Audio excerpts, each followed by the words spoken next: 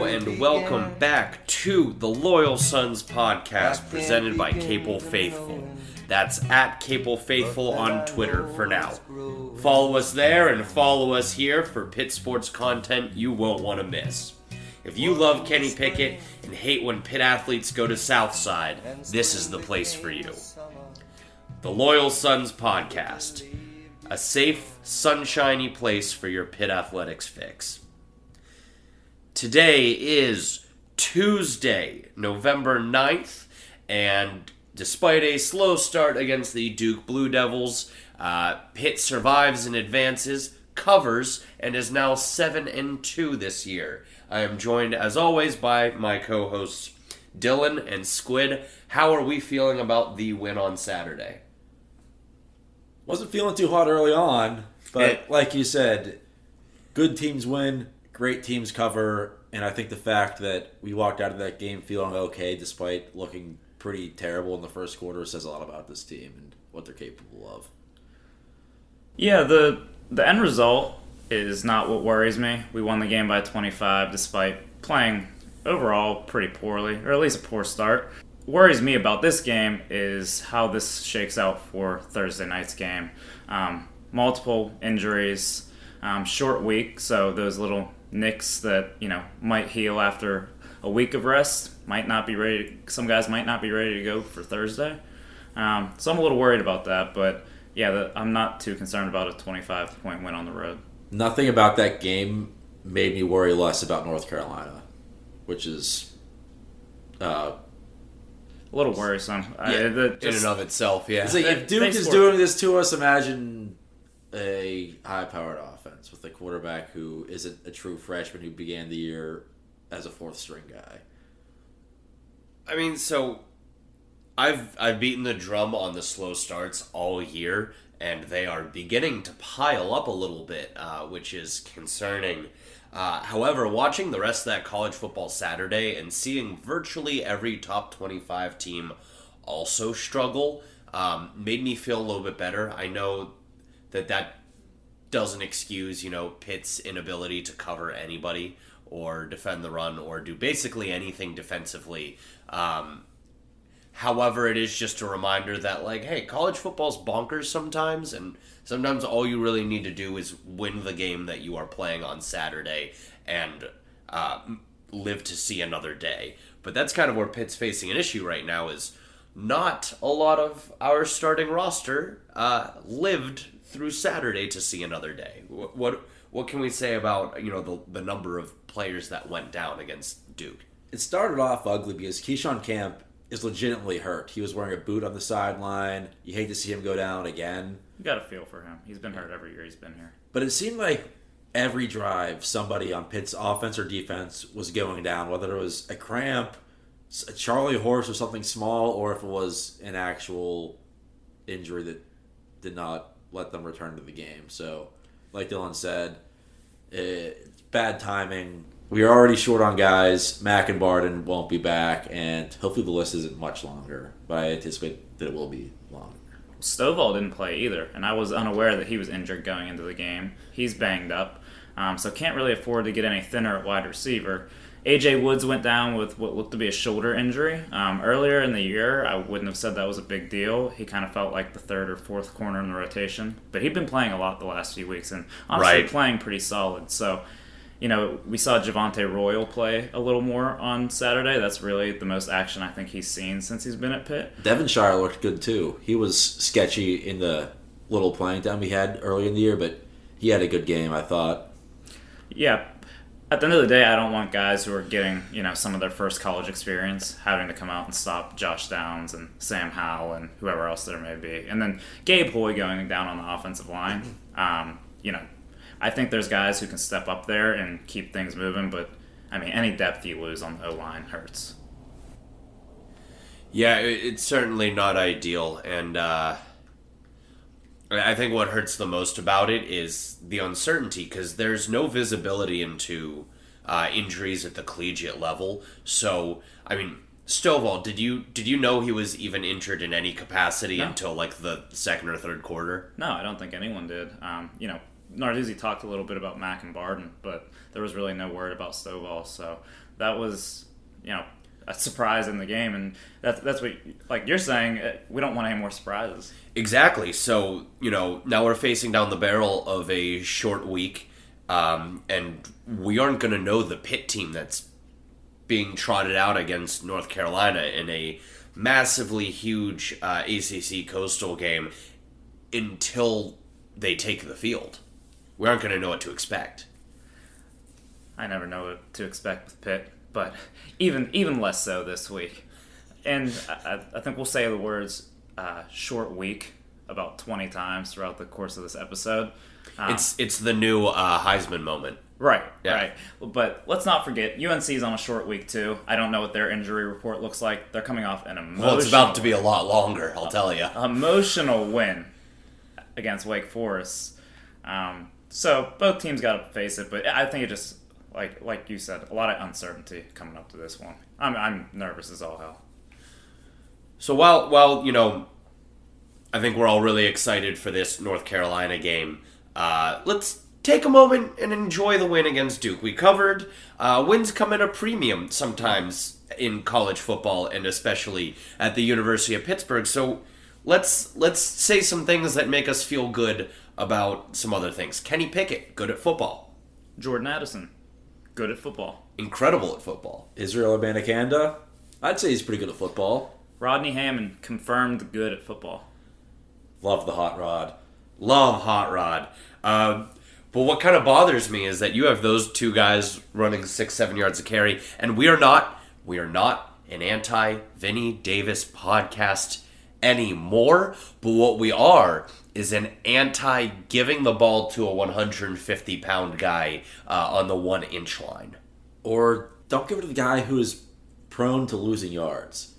Izzy rarely ever gets tackled behind the line of scrimmage, and if he does, it's because they bring the house or somebody just misses an assignment. Whenever it's like a reasonable play, he's falling forward. He's breaking an arm tackle.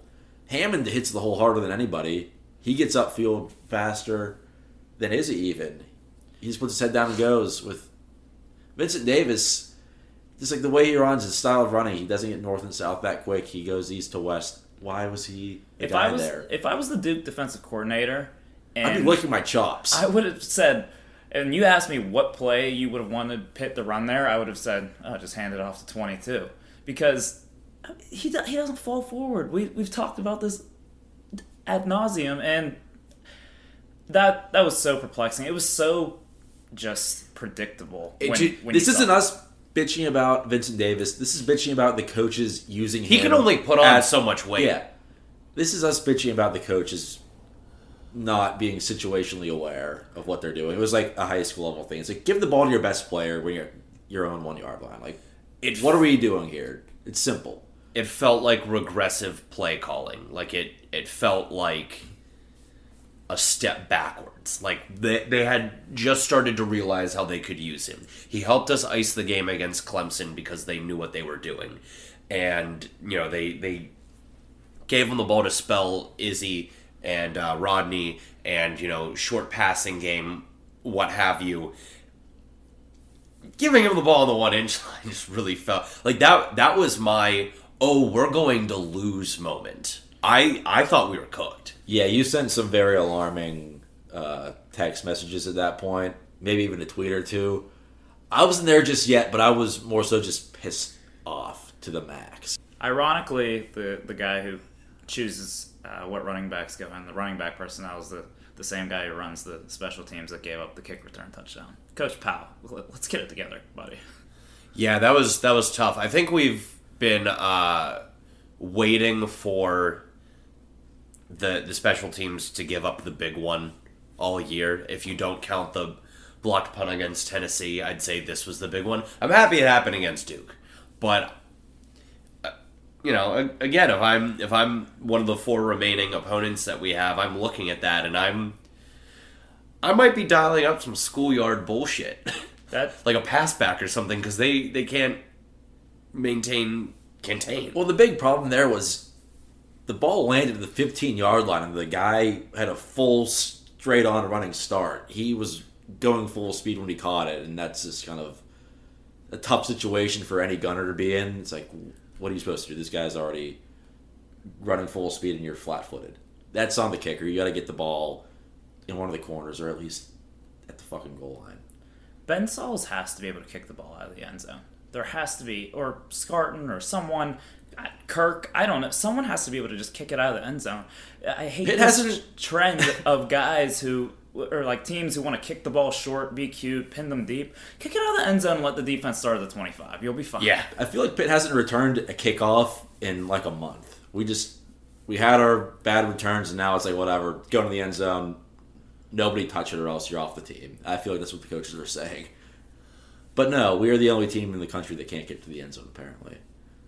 Yeah, we once again found ourselves down in the first quarter. So what do you guys contribute to these awful, at least first half of first quarters? This week it was the full first quarter of the game. Where is this coming from? I'll tell you what it was. It was Carson Van Wyn stealing our signs. According to Narduzzi, what a jackass. He was watching our signs and adjusting, and yeah, that's the reason for the slow start. That was an all-time Narduzzi take. All-time Narduzzi quote was, Van Wyn felt like he was stealing our signs. I saw someone on Twitter say, Coach Narduzzi ain't ever taken the high road. No. And that's for damn. Absolutely not. But realistically, slow starts, it's almost just like teams know exactly what they have scripted to come out against us. Offensively, they've watched enough film on Pitt to see where they can pick it apart, and it takes Pitt a minute to figure out exactly, I know Phil Campbell said they did pretty much all that they saw Duke do on film, but it didn't feel that way early. It felt like, Pitt was a little surprised, caught off guard. And then offensively, the slower starts. Kenny had an uncharacteristic turnover on the fumble, the strip sack. Just kind of untimely mistakes on the offensive end. Obviously the safety that we've already talked about more than I would have liked to. So just a lot of goofy things. It's kind of comes back to, does Narduzzi have them ready to play? Were they up for this game against Duke? It didn't feel like it. The scripted plays always feel... The first three plays that we run always feel like we didn't take preparation for the game seriously. For the longest time it was... You could set your watch to 2 dives to Vincent Davis and then a screen pass 3 yards behind the line of scrimmage. I've now noticed another trend, which is... when Pitt doesn't take an opponent seriously, you can always bet on a Shockey Jacques Louis designed run in the first 3 plays, and we saw that against Duke. But I mean, it's hard to argue for Pat Narduzzi and against Pitt being a poorly coached team when they come out flat-footed every single week. It's so weird because defensively, I'm going to put the money in the fine jar. I'm going to talk about the game we don't speak of. The first drive was very Western Michigan-esque. It was quick passes and runs up the middle, and I feel like they had a second and short or a third and short every time. And we weren't giving up big plays, but they were just dinking and dunking all the way up.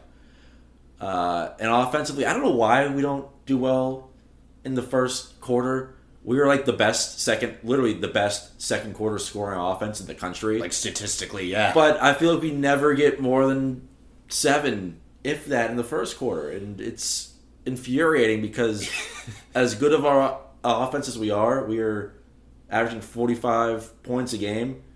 We never get off to good starts. So imagine what we could do if we got off to good starts.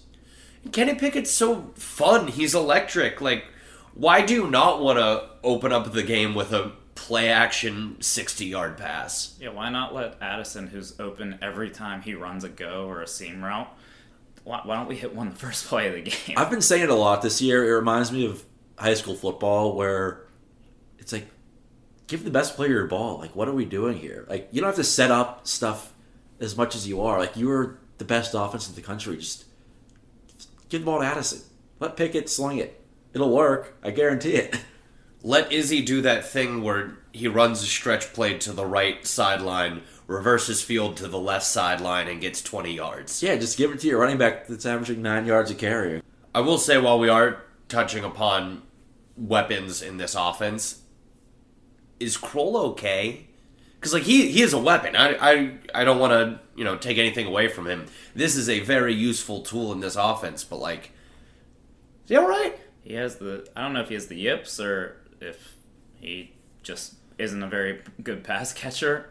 But these last 2 weeks, he dropped two against Duke. He dropped at least 2 or 3 against Miami. I mean, those are drive killers. When it's a third and 5 and Kenny's looking for Kroll over the middle and he drops the ball. I mean, that's part of these slow starts. We're dropping passes and that's killing drives. It's getting to the point where Kenny might be second-guessing throwing that ball to Kroll in a tight window. Usually you're like, oh, big tender over the middle, easy throw. Now he's like, is he going to catch it? Should I think twice about this? And that's annoying. But thankfully, Gavin Bartholomew is just really good as well. So really, really putting it together. I trust him with my life. Yeah, absolutely. And Dill, I know you were only giving an example, but I think it was pretty spot on. 3rd and 5 to 3rd and 10 is when they're trying to find Kroll over the middle because he's such a big, talented matchup nightmare. He's a matchup nightmare. He's a safety blanket. So I think it also makes his drops more noticeable when Kenny's running for his life on 3rd and 10 and we need to score, and he hits Kroll in the face mask and kills the drive. Before we move on, I'd like to just take a moment to appreciate Jared Wayne. I want us to mention Jared Wayne in every podcast episode. Guy's a soldier. He just keeps getting better. Yeah. The catches he makes, he catches through contact. I always notice with him is how much he catches the ball with his hands. Maybe too much. So, some receivers will let the ball get to their body, but he catches it with his hands and then never brings it to his body. He just catches the ball, holds it out, and like these corners who he's much bigger and stronger than try to drag him to the ground. But it's like very noticeable how much he does not let the ball get near his body. Now that you mentioned it, he's about to get Marlon Humphreyed in a pivotal point this week. But yeah, I don't want to complain too much because big win. Well, I mean, medium-sized win, but effective win. You go on the road in conference. Duke is very bad. Let's not look over the fact that they are very, very bad. Yeah. But you won by 25 points. They figured it out. We were up 11 at half. It's not like we were in the third quarter unsure. I felt pretty good at halftime that we were going to comfortably win. But once again, the slow start, that can't happen against UNC this week. Their offense is too good. It's too high powered. It's too big of a moment to where we can't have a relapse like we did against Miami and go down 2 scores early. What I will say is the defense steps up in the second half. It's been a trend throughout the year. They've given up like half as many points in the second half versus the first half. They gave up 7 against Miami last week. They gave up 10 in the second half against Duke, and that is, we scored 50. Duke had the ball a lot. Granted, they had their backup quarterback who was not capable of much, and they were forced to pass, basically. But at the same time, the defense figured it out, and they've been doing that lately, so. Yeah, I think, it's a game that had its highs and lows, but at the end of the day, tells you more about your football team, and I think we just kind of need to come to terms with the fact that this is a deeply flawed, pretty good football team. It's just going to be a matter of Pitt accounting for their own weaknesses down the stretch. This is a very good football team that can and should win all of their remaining games, but pass coverage is an issue, but pressure on the quarterback has been slowing down, but they come out lethargic, but play calling has regressed a little bit. So it's going to be what... It's in their hands. It's going to be what they make of it. The teams we play are flawed too. The microscope is on Pitt because we're Pitt fans and that's who we watch week in and week out, and we can pick that apart. UNC just let up, even though they won, they let up 55 points. UVA put up 49 points a couple weeks ago and let up 66 against BYU.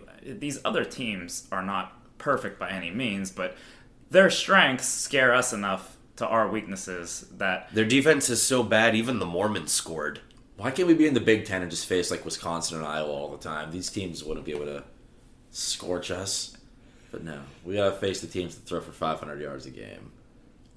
I'm not going to let David's pun there, his joke there, go unnoticed. Kudos. I was too eager to just shit on the Big Ten, so sorry for stealing your spotlight. It's less funny when you point it out. Here's Pickett on a play fake. Moves around the pocket, throws wide open in the end zone. The touchdown for Jared Wayne. With the divisional race coming down to the wire and a clearer picture in both the Atlantic and the Coastal starting to form, it might be worth a look across the ACC. So, gentlemen, what are we seeing? What does Pitt need to do in order to secure the Coastal Division, and what is the picture at large taking form?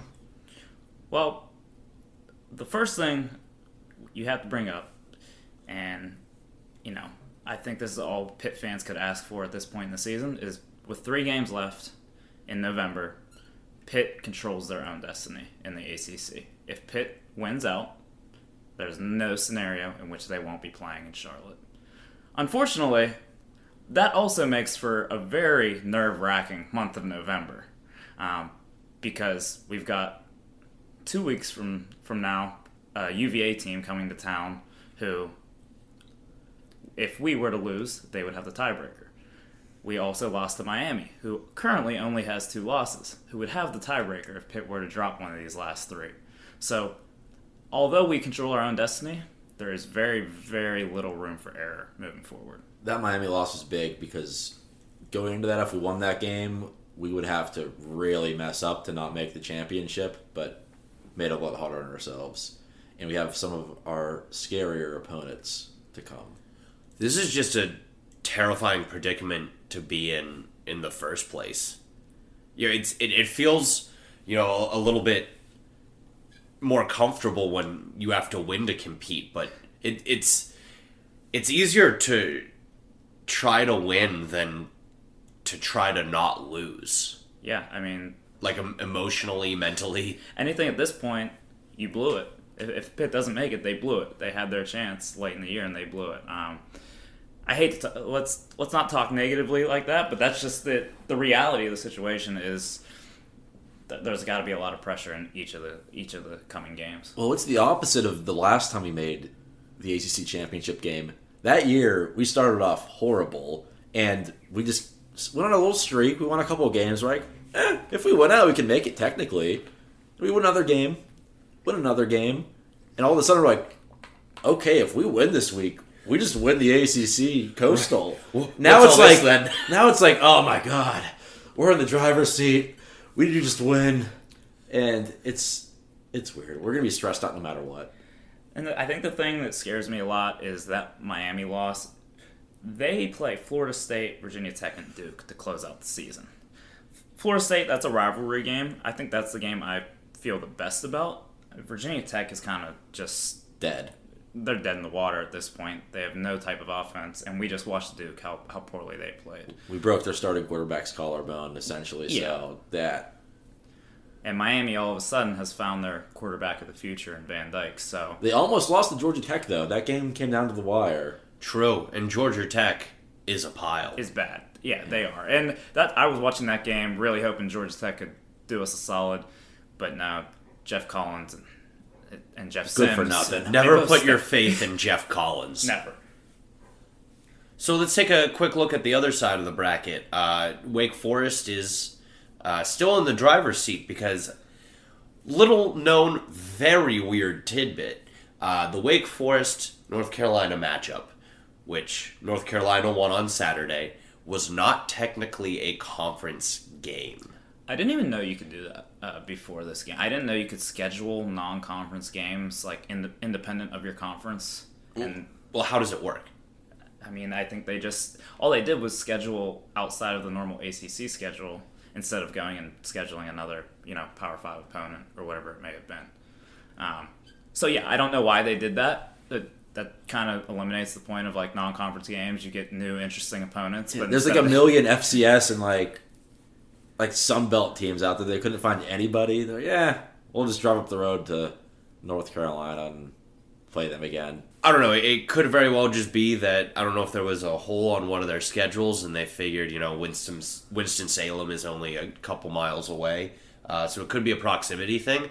But it is weird. But it's also not as weird as the fact that the undefeated, top 10 ranked, unquestioned leader of the ACC went in as underdogs, 2.5-point underdogs, against a 500 unranked opponent. And lost. And lost! Vegas knows. Vegas knows better than we do. They're wizards. And honestly, I think a lot of people still have their doubts about Wake Forest coming into last week, and I think that just kind of revealed it to everyone else.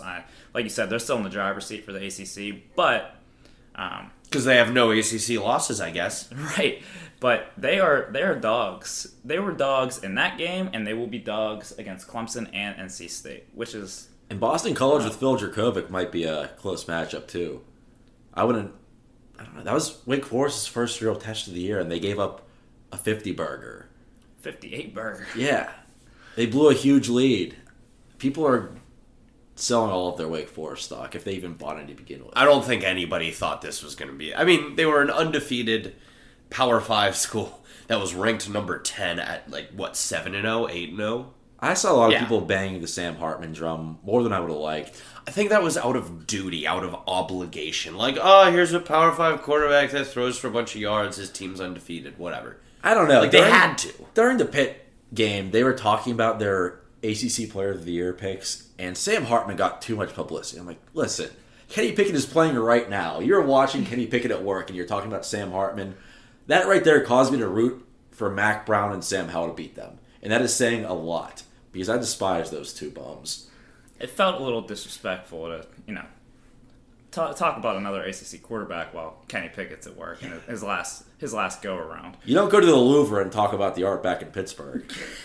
Yeah, you also don't pronounce the Louvre. He's a Yinzer. Yeah, there's a small locality called Versailles. We aren't great with the French language here in Western PA. I took French for 3 years, but Scott, I'm sorry if you're listening out there. I'll try to be better in the future. Shocky Jacques Louis. Oui. So back to the Atlantic race. Enough of the French lesson. Wake Forest, NC State coming up. NC State, with a win, would put themselves into the driver's seat in the Atlantic. They already have the tiebreaker over Clemson if they were to drop another, if Wake Forest were to drop another. So I'm leaning towards NC State winning the Atlantic. I would probably put my money on them coming out. Oh man, nothing would scare me more than a Pitt athletics team having to play an NC State athletics team with something on the line. Because aren't we something like 0-30 against them in all ACC play? Across football, basketball, baseball, soccer, women's volleyball. I don't think we've beat them in a sport, or our overall record against them is so terrible. It's almost actually unbelievable to have that much or that little success in Pitt's case against another conference. I swear it was 2-21 at one point across all sports. So I don't think we want any of that smoke, especially with Devin Leary playing pretty well this year. So let's not count out Clemson just yet. They have one ACC game left, and that's Wake Forest. So if they win that, they're already ahead of Wake Forest. And NC State, they don't have an easy schedule down the stretch. They play UNC as well. So if NC State drops 2 games, Wake loses, Clemson still has an outside shot. And the thought of beating Clemson twice in 1 year, even if they're down, is just awesome to think about. This is kind of taking out all of the fun of this year's chaos because, Clemson fell off the map. And here we are talking about how they still have a pretty good chance of making it to the ACC championship. And, UNC was supposed to be a world beater this year, top 10, started out terribly. And all of a sudden we're talking about this buzzsaw Tar Heel team that no one wants to face down the stretch. If we went through all of the chaos of this college football season and still end up with a Clemson, North Carolina, or Clemson-Miami ACC championship and a Clemson ACC champion. That is just miserable. What a waste. What a waste of all the fun. If we're going to talk numbers, I think I saw Pitt has a 49% chance of being there, and Clemson has like a 6% chance. It was single digits. So, is it likely? No, but it's the ACC. So, what we expect is not going to happen. UNC has a 1% chance to make it to the ACC title game, for what it's worth. So, that likely won't happen, but Miami kind of rearing its ugly head. Scaring me just a little bit. Let's just take care of business on Thursday. Please win. 1 week at a time. Please. Here's Pickett dancing through the pocket. He'll get the first down. 10, 5, Kenny, a touchdown. Kenny Pickett goes 22 yards. Now's time for some Mad Online, the segment where we scour the internet for the dumbest, the cringiest, the most reactionary Pitt takes we can find. So, gentlemen, what did we find this week? We didn't tell them what we found, did we? I don't think you know what we're about to say, but you're familiar with it. Me? You! Me! Tell them, Squid. So during the Pitt game, some of you who follow us on Twitter might have seen it. Our friend here, David, tweeted, quote, "The death spiral has begun."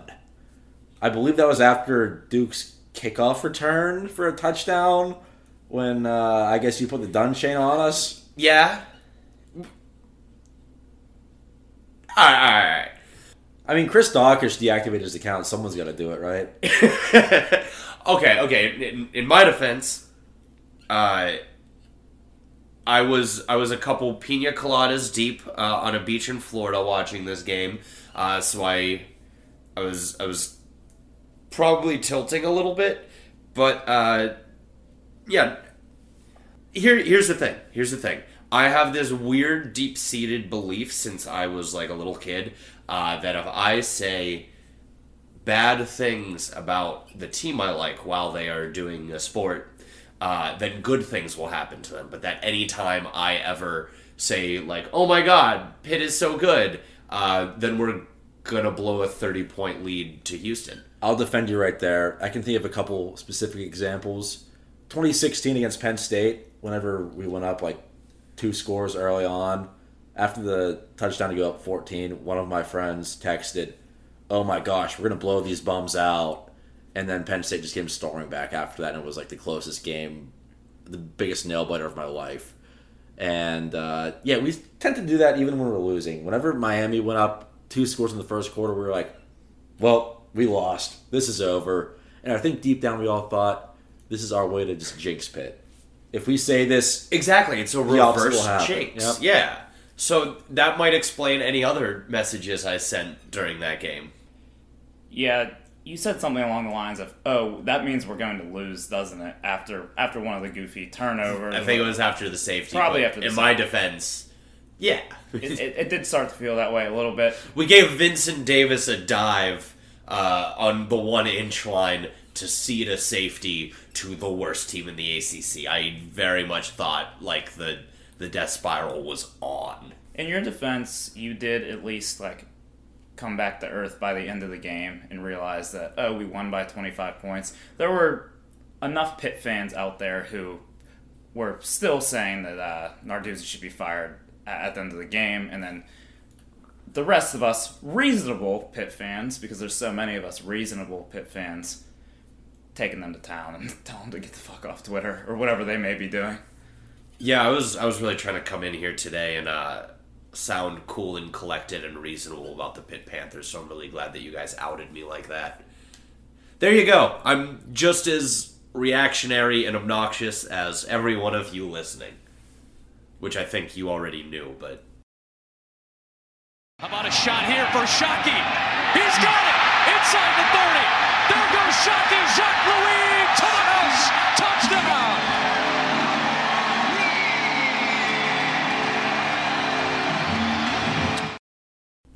We know we're all in football mood right now. Big coastal race coming down the stretch in November.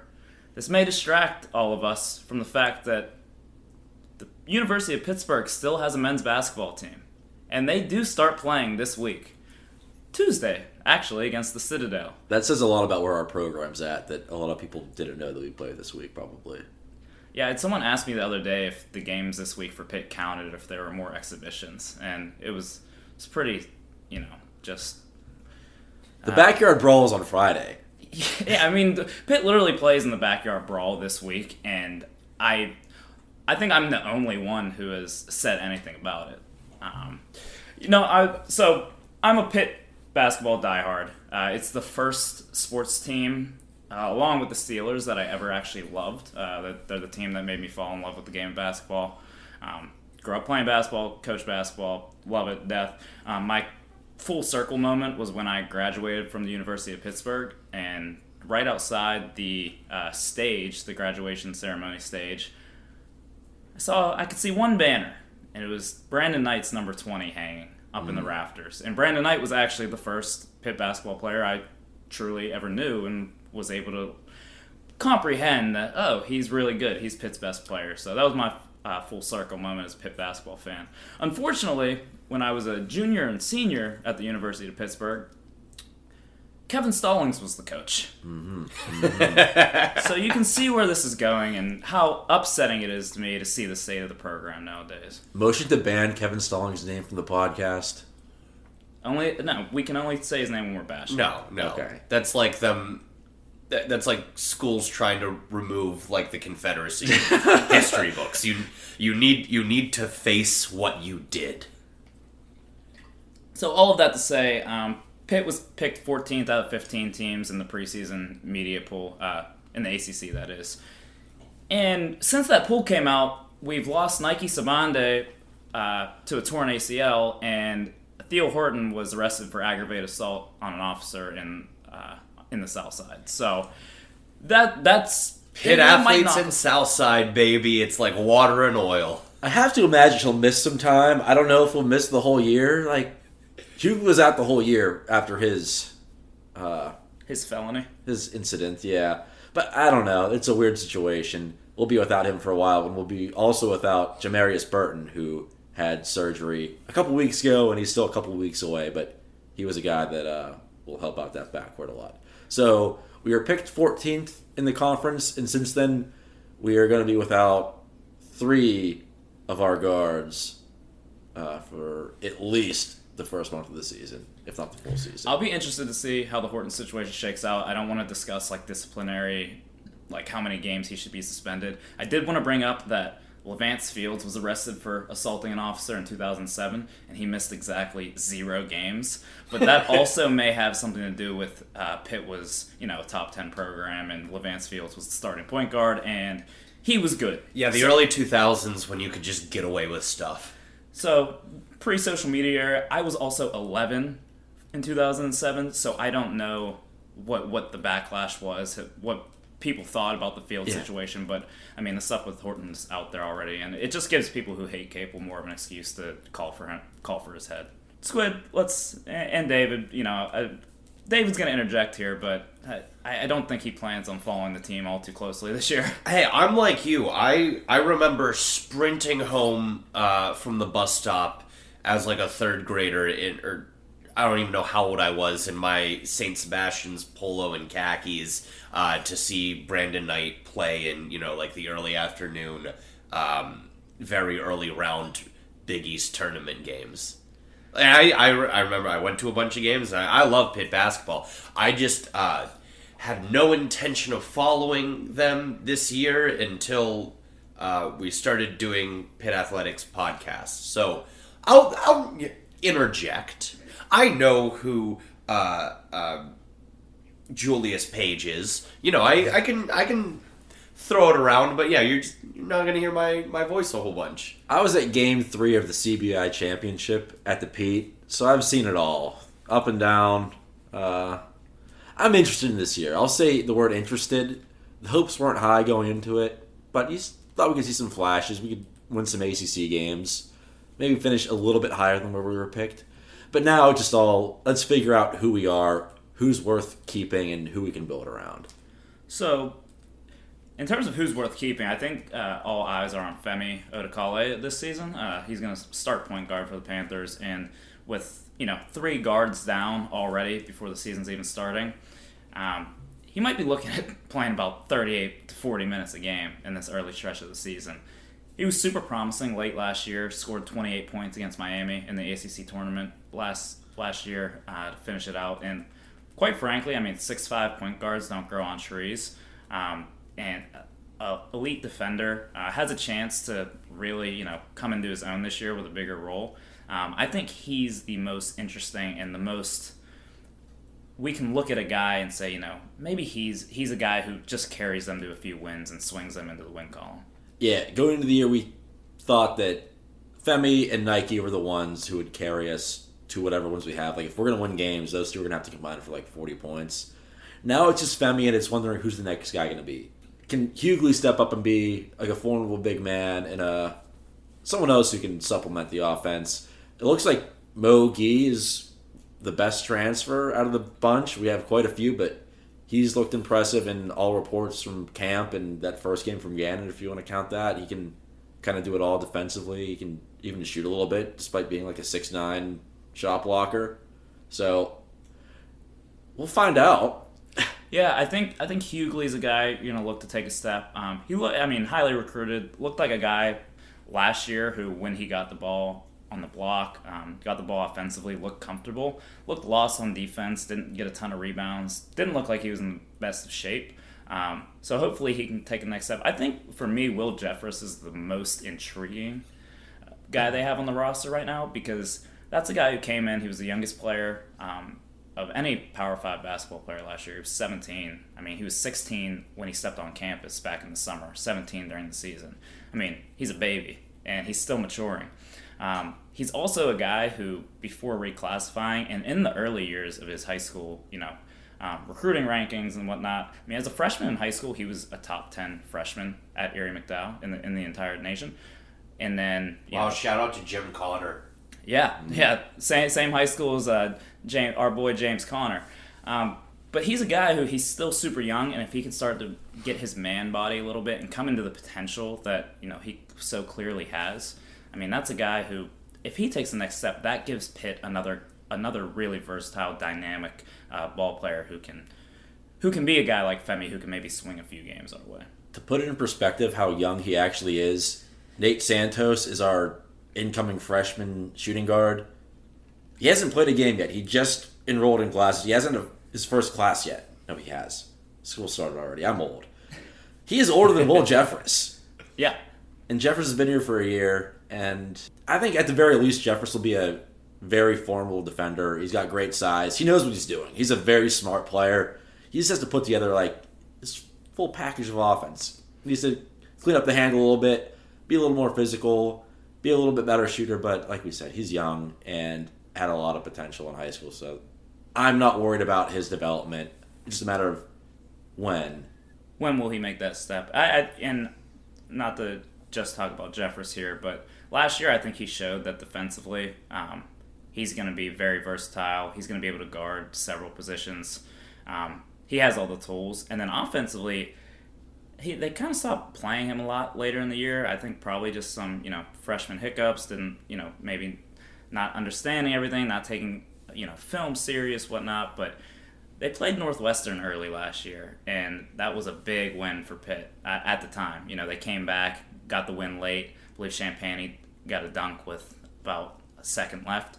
But I remember Will Jeffress hitting a huge shot in that game. Drove the lane, rose up, knocked down a jumper. And that was, for a freshman to make that play very early in a big game, in a big moment like that, that was just kind of one of those plays that you look at and you're like, okay, that guy has it. So whenever we were bad with Kevin Stallings, the tail end of his tenure, we just didn't have guys that deserved to play Power 5 basketball. These guys transferred and went to Alabama Tech.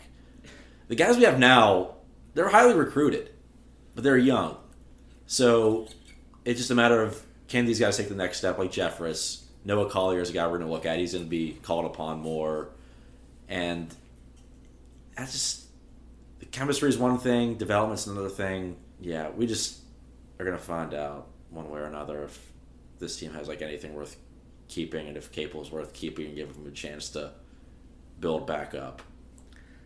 Yeah, I know we're talking basketball, but I think what people forget about when talking about like Narduzzi's job security is the fact that our other very highly paid head coach in the two sports that really are very important in the NCAA. Bring home the bacon, yeah.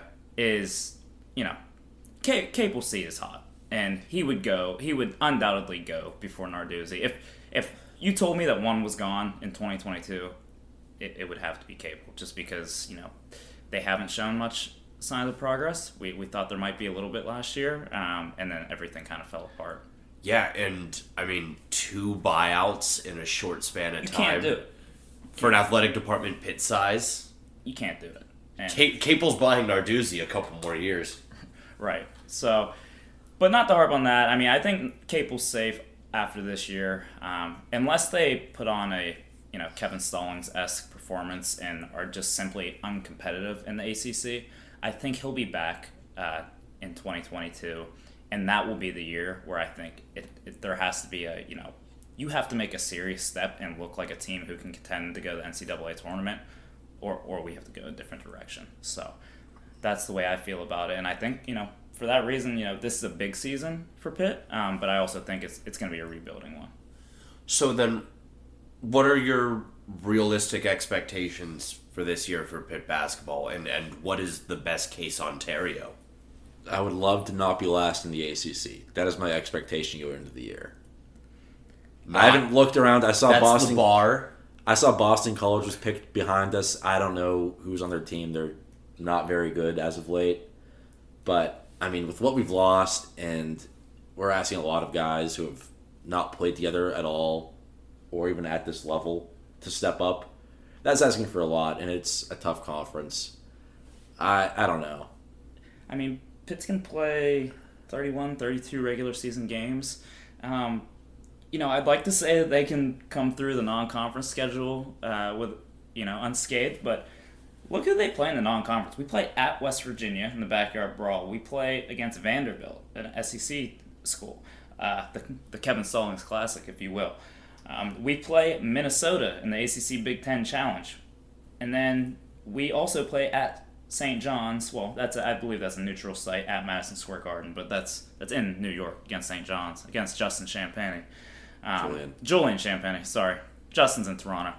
So, they got a brutal non-con to go against, the ACC, which is consistently one of, if not the best basketball conferences in the country. So I would consider this season a success if Pitt goes 500 or has a winning record. I believe there's an odd number of games. So if they can, have a winning record, not finish last in the ACC, maybe give us a 12th place, something. The bar is low, but it can't be as brutal as, Stallings year 2. I don't care about the wins and losses as much. Like we just said, the Stallings years were brutal. We were losing by 20. That's all I need to hear to know how this season is going to go. We lost every game by 20. You could guarantee it. I think I bet against Pitt, against the spread, every game that Stallings coached at the end, and I won so much money because teams would blow us out by so much. But I want to be competitive. I want to show signs of life and retain the guys that we have. I don't want to see another mass exodus of transfers. I want the guys that we have to show promise and then take a step off the court and build around that recruiting class that consists of Judah Mintz, who could be really good as a freshman. Yeah, and build off the court with no arrests for a season. Maybe that's a step in the right direction. No, you know what? I'm not going to say it. Would you have given Wannstad that role? No. Hey, he was winning. Well, it's funny how, college basketball ethics, all of that, college sports and their ethics. It's funny how winning can fix a lot of those problems. Once you start losing, it all starts to matter. All I'm saying is I'm glad Pitt athletes brought an edge back to campus again. Honestly, whenever John Hugel got arrested, I'm like, you know what? Pitt might be back. We got an edge to us. We think we're hot shit, going around stealing cars and living large. No, we're not there yet. I think that will suffice as our Pitt basketball coverage for this week. We have way too important of a football game to be discussing a team that we're hoping. This is a strange position for the University of Pittsburgh to be in, ignoring the incoming basketball season to focus on a pretty good football team. That's untread water. So let me ask you guys, we don't need to get too deep into this, but up to you. Pitt has a consistently top 25 football team or top 25 basketball team. What direction are you going? And I will go with the other program, the football or basketball team, respectively, will be mediocre to bad in that same time. I mean, the DeJuan Blair, Jamie Dixon years were some of the best Pitt memories I have. I love that, but I think naturally I'm just slightly more of a college football fan than an overall college basketball fan, so I might enjoy the success of a powerhouse football team more. But it's tough.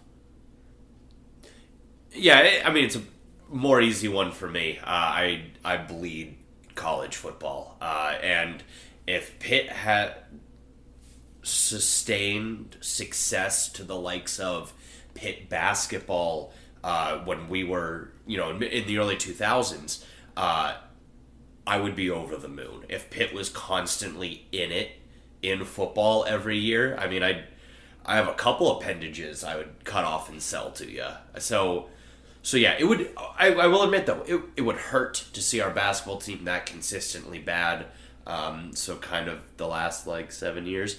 But it hurts because it's the only basketball we get in Pittsburgh. Exactly. That was one thing I was going to bring up. I kind of sprung this question on you guys. Yeah. Because I don't really have much of an answer for this. If you would have asked me, 7 years ago, I would say I'm Pitt basketball. I like Pitt football, but I can live with the Steelers. Mm-hmm. Now, with how much, I think I've really grown attached to the football program in the last few years. With them being more successful, it would be very painful to watch them consistently mediocre. That being said, with the landscape of how college football operates nowadays, we've talked about it plenty of times. There are 4 or 5 teams who can realistically win it all and go to the playoff and be those teams that matter. In basketball, if you are consistently in the top 25, you're going to have the opportunity to make runs in the tournament. You're going to have opportunities to see teams make deep runs, making a Sweet 16, Elite 8, Final Four, playing these important, meaningful games every year that matter nationally. Don't matter in the ACC Coastal. Don't matter to, maybe get by and get a different champion than Clemson in the conference every year. Pitt could go and win conference titles in the ACC tournament. So I don't have a good answer for either of those. That being said... It's like choosing your children. Who's your favorite child? I think Pitt has a better chance to be long-term successful and get back to that level that we were in the early 2000s with basketball than I do with football.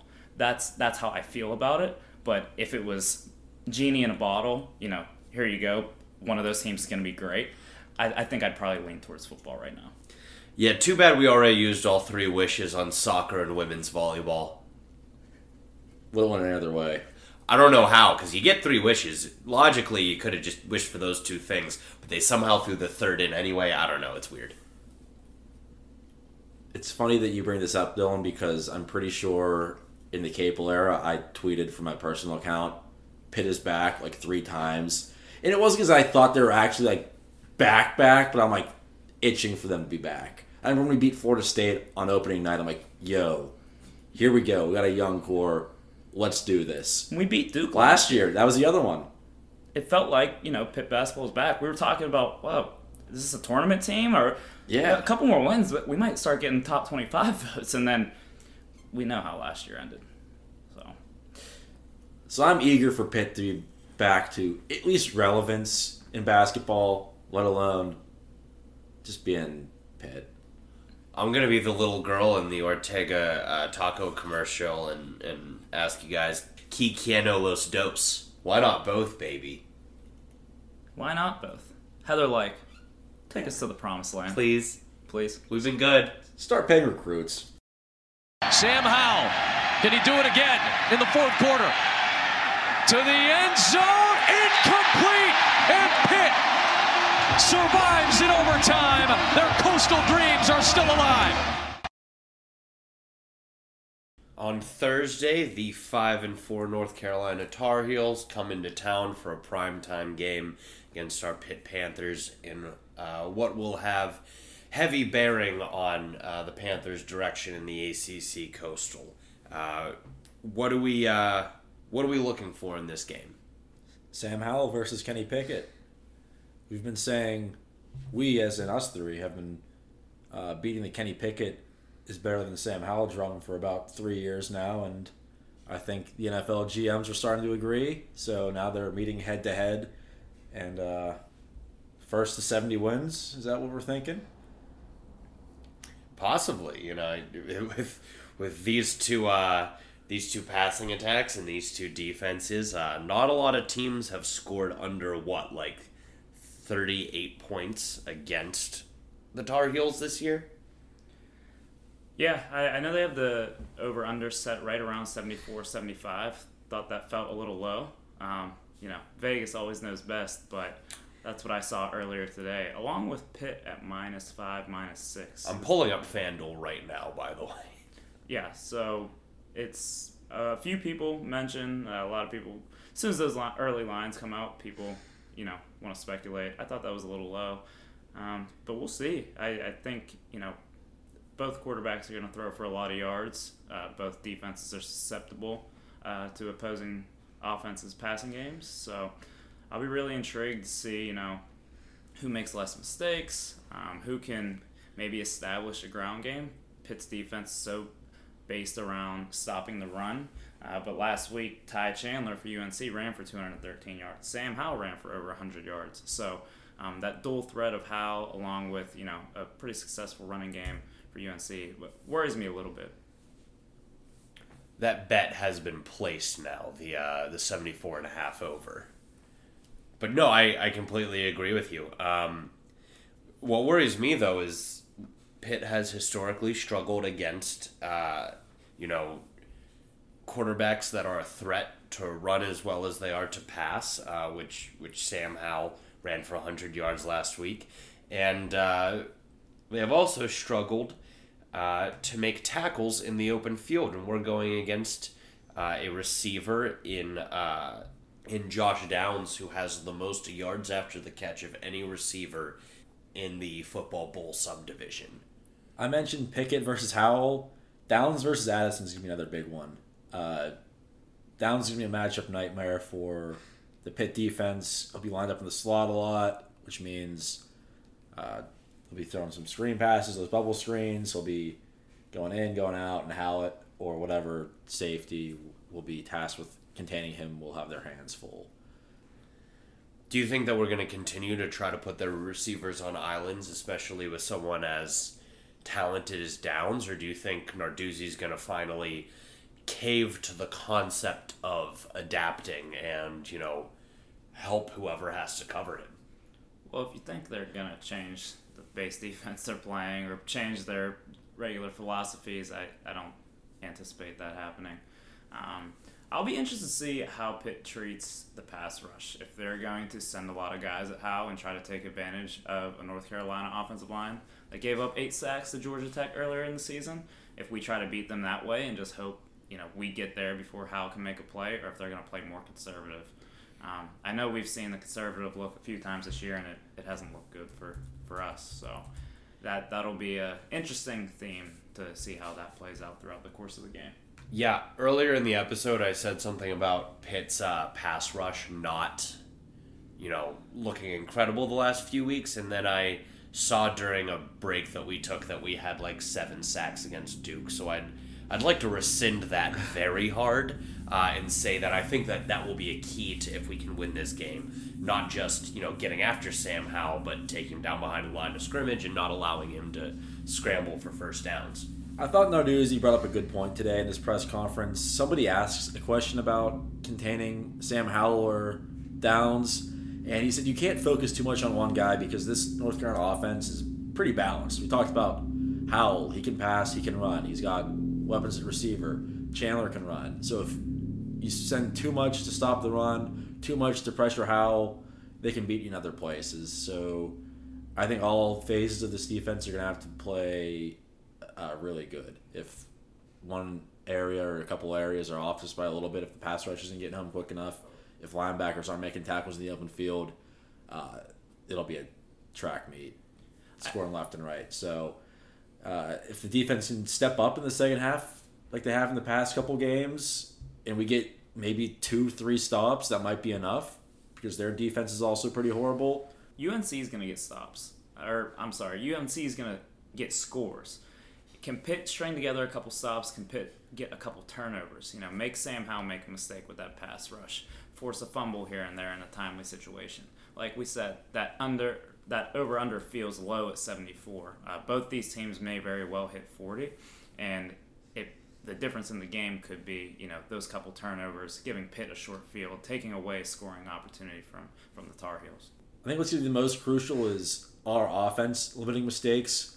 We've been putting up points despite not playing that well at times in the past 2 games. Against Duke, we hung 50 despite having a safety, a turnover in our own territory, and a slow start. Miami, we marched up and down the field the entire game. And then we had a couple interceptions and untimely red zone baffles. So if we eliminate a couple of those mistakes, we're going to get our points. Just don't shoot yourself in the foot because UNC has given up a lot of points to lesser offenses than us. Mm-hmm. That had the cadence of there was something else coming. Is that... You done there? Okay. Yeah, I guess I'm done. So moving onwardly, what do you guys make of Pitt's injury situation? Have we heard anything? And what we have heard, how do we think it's going to impact the game on Thursday? Yeah, not much coming from Narduzzi. The depth chart's the same. Shocker. They're not going to give us anything. I think the overall consensus is that Taysier Mack won't be back this year. Mm-hmm. And it kind of seems like that might be the case as well with Jalen Barden. So don't expect to get either of them back. Stovall was really a game-time decision last week, so he should be back this week. That'll be a nice little lift for the offense. I don't know. That's a smart hold there, Yeah. Short week coming up, lesser opponent in Duke. I like the decision-making there, but have we heard anything about Woods or Hoy? I've seen nothing. So I'm not going to lie. AJ Woods looked pretty bad. He went down grabbing his shoulder. That was a big hit. It was a big collision. I'd be shocked if he plays this week. I have no inside information on that, just from the way the hit looked and the way he went down, and the fact that he never returned. That felt like a dislocated shoulder or something, a broken clavicle, something like that. There were so many guys out and hurt last week. We didn't even mention that Marcus Minor didn't play. I didn't realize that until after the game. But today... I didn't know that till right now. The one thing that Pat Narduzzi mentioned today about injuries is that Marcus Minor will be good to go. And if they needed him last week, he would have gone in. I know a lot of the linemen went down, so they told Marcus, like, hey, we didn't think we needed you, but we actually might because we're dropping like flies. So he could have played last week, but they held him out, and he's expected to be ready to go this week. Yeah, that's the downside of college football with injuries, because coaches are able to more or less hide, the injury report. I mean, there isn't an injury report. And then, it's noon on Saturday, you're a couple beers in, and you don't exactly pick up, which linebacker or which lineman, didn't show, especially with a team like Pitt that rotates as much as they do. And then you have situations like this where you don't realize that your left guard just missed a full game.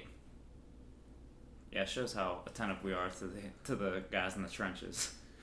I did notice that Gonsalves got some time, and that's something, I have quietly been rooting for all year, because I had heard great things about him, during the offseason, and was intrigued to say the least when he saw limited time to start the year. I think we're going to be short, at least. Woods. Hoy, no news on him, but once again, short week. Could see him being held out and seeing Gonsalves get a little more action. I think they feel comfortable with the guys behind them with Zubovic and Gonsalves. Is there another name I'm missing here? Those are the two that played last week. Right. The other. So I think they feel pretty good about their depth, but honestly, anytime you get a little thinner on the O-line, it gets shaky because those guys need to be able to build chemistry together, get a lot of reps together. And they've looked good this year. The run game has stepped up since the beginning when we thought they were just incapable of run blocking, and the pass protection has been really solid. So even when guys have been in and out, they've seemed to be good enough. I have a question for you guys. Who leads the team in carries this week for Pitt? It's a great question. I'm going to go Izzy. I think he didn't get a lot of carries last week for a reason. I think they thought they would be fine. Whoever was out there, they could have put me out there and they'd be okay. I think Izzy looked really good in his limited action last week, and they're going to ride him. But this could also just be a game like Miami where we are just throwing the ball at will and we don't really need to run it. I agree with you. I think what we did start to see last week is Rodney Hammond slowly. They're trying to work him in more and more, and just a freshman getting more and more comfortable.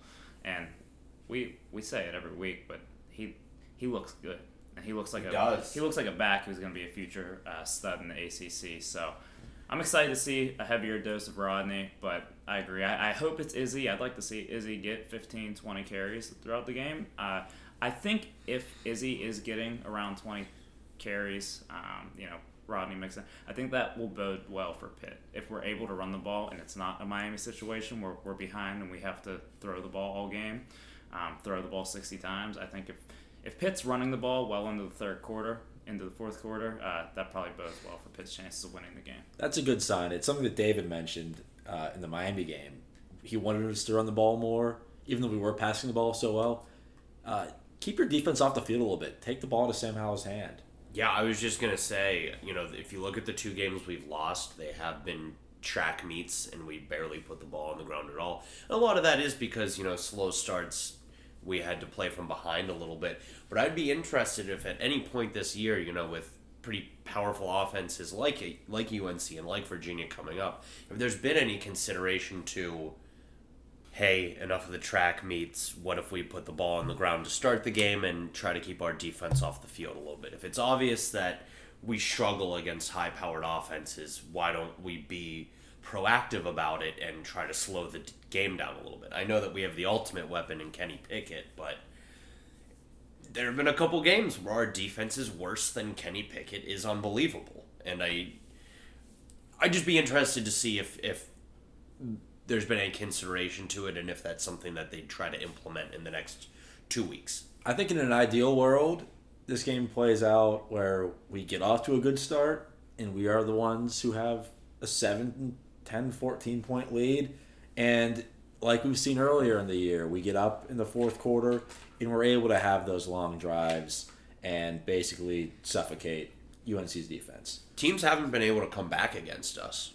UNC's defense is not world beaters by any means. Teams have been able to put up a lot of points on them, and just like we did against Virginia Tech, just like we did against Clemson, if we have a lead going into late into the third quarter, into the fourth quarter, I feel really good about our chances to be able to run the ball and just burn clock at the end of the game. So would we say that the key to this game from a flow perspective is we need to strike early and get on top of them? I think strike early and just keep yourself ahead. Don't let yourself get, if they go down by 7 because UNC scores on the first drive, I'm not going to say, we're screwed, the sky's falling. I will, apparently. I mean, we probably will as a group. We'll probably say, oh, here we go again, Pitt on a Thursday night.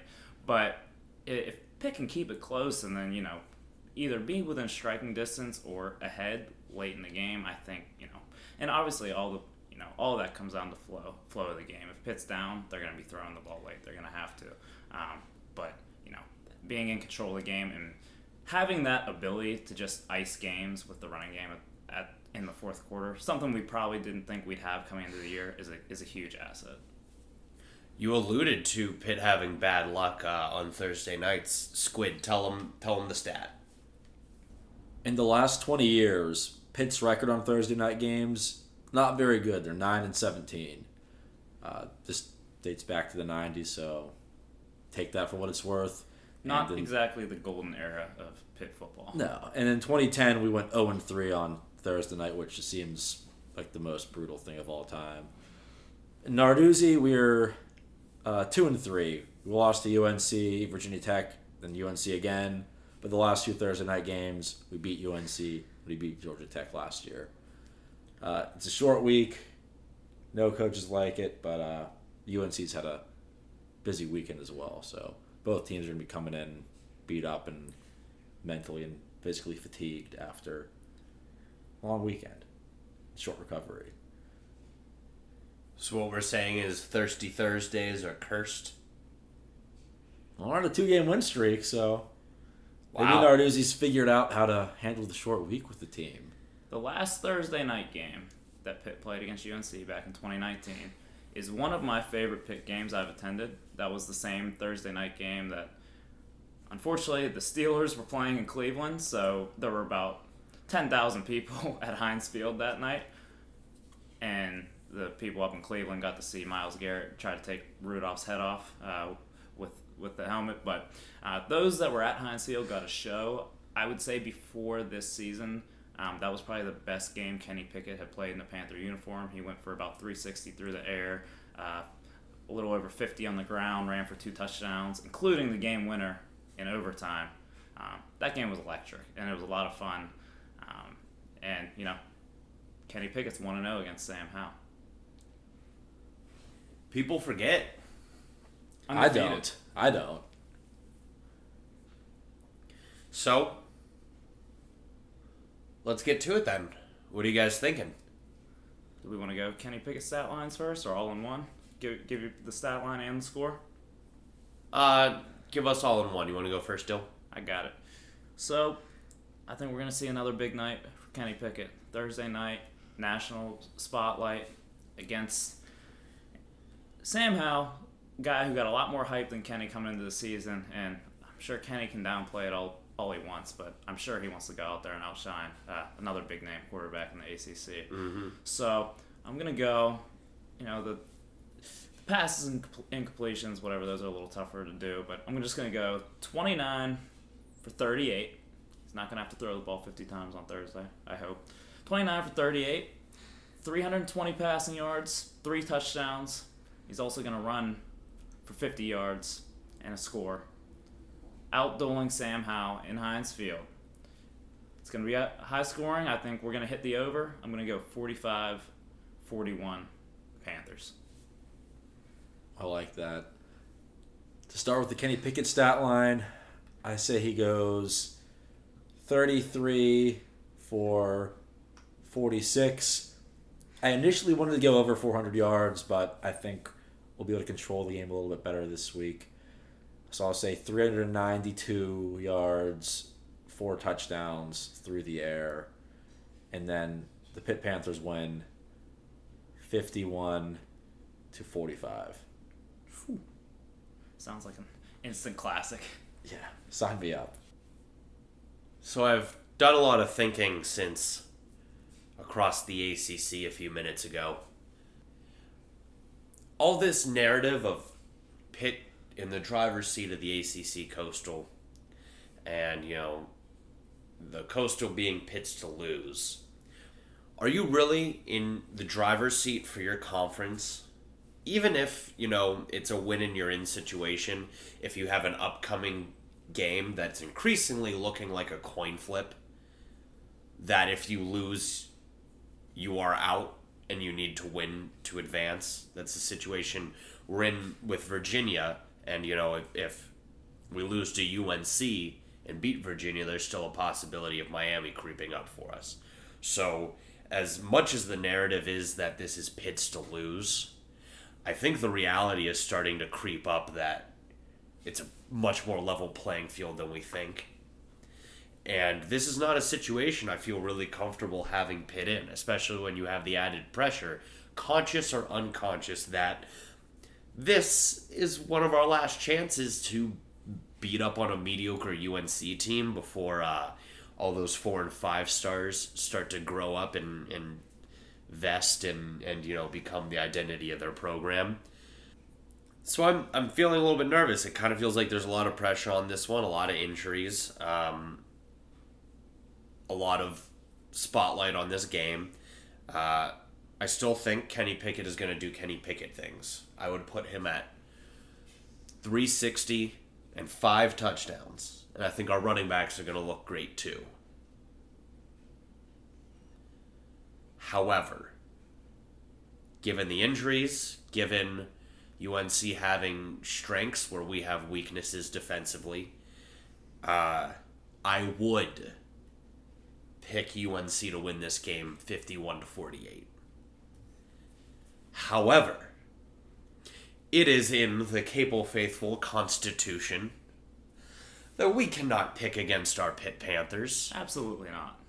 So, I'm a flip on you guys. Pitt is winning this game 51-48. And we're going to go into a long week before the biggest game of the year against Virginia, riding high and ready to roll.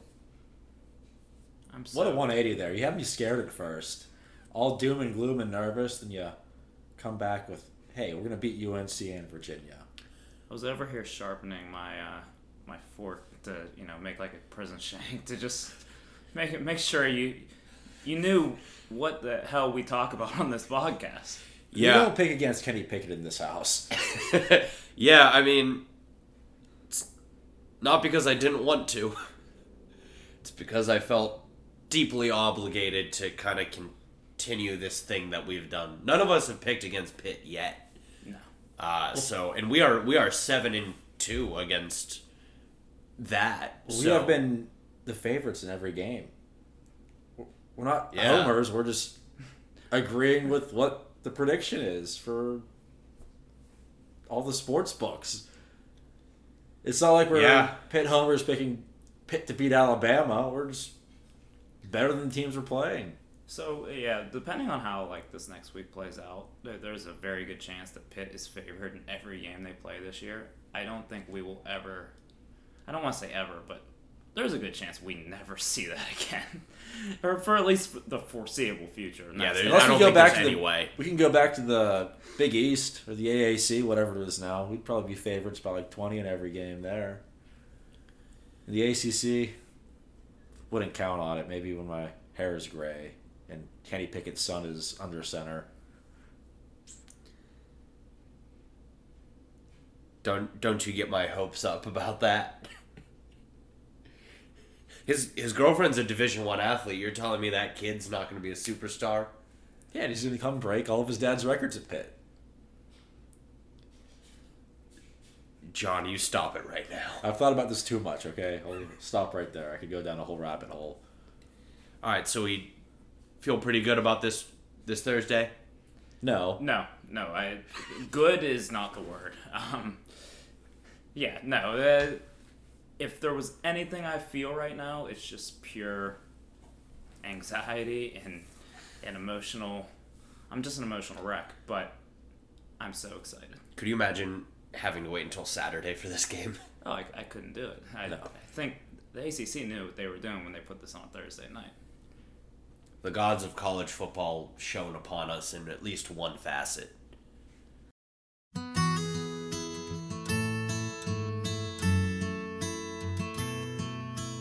In my mind, I'm gone to Carolina. Thank you for tuning in to the Loyal Sons podcast, brought to you by Capel Faithful. That's at Capel Faithful on Twitter for now. Follow us there and follow us here. Subscribe to us anywhere you listen to your podcast. See you all Thursday on the North Shore as the Pitt Panthers host the North Carolina Tar Heels at Heinz Field.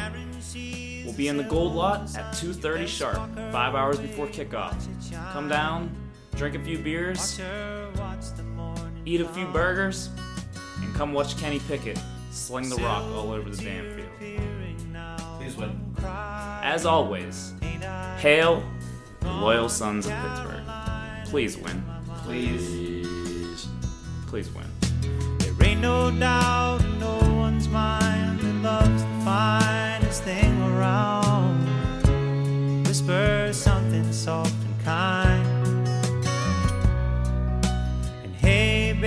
sky's on fire. I'm dying, ain't I? I'm gone to Carolina in my mind. In my mind, I'm gone to Carolina. Can't you see the sunshine? Can't you just feel the moonshine? Ain't it just like a friend of mine to hit me from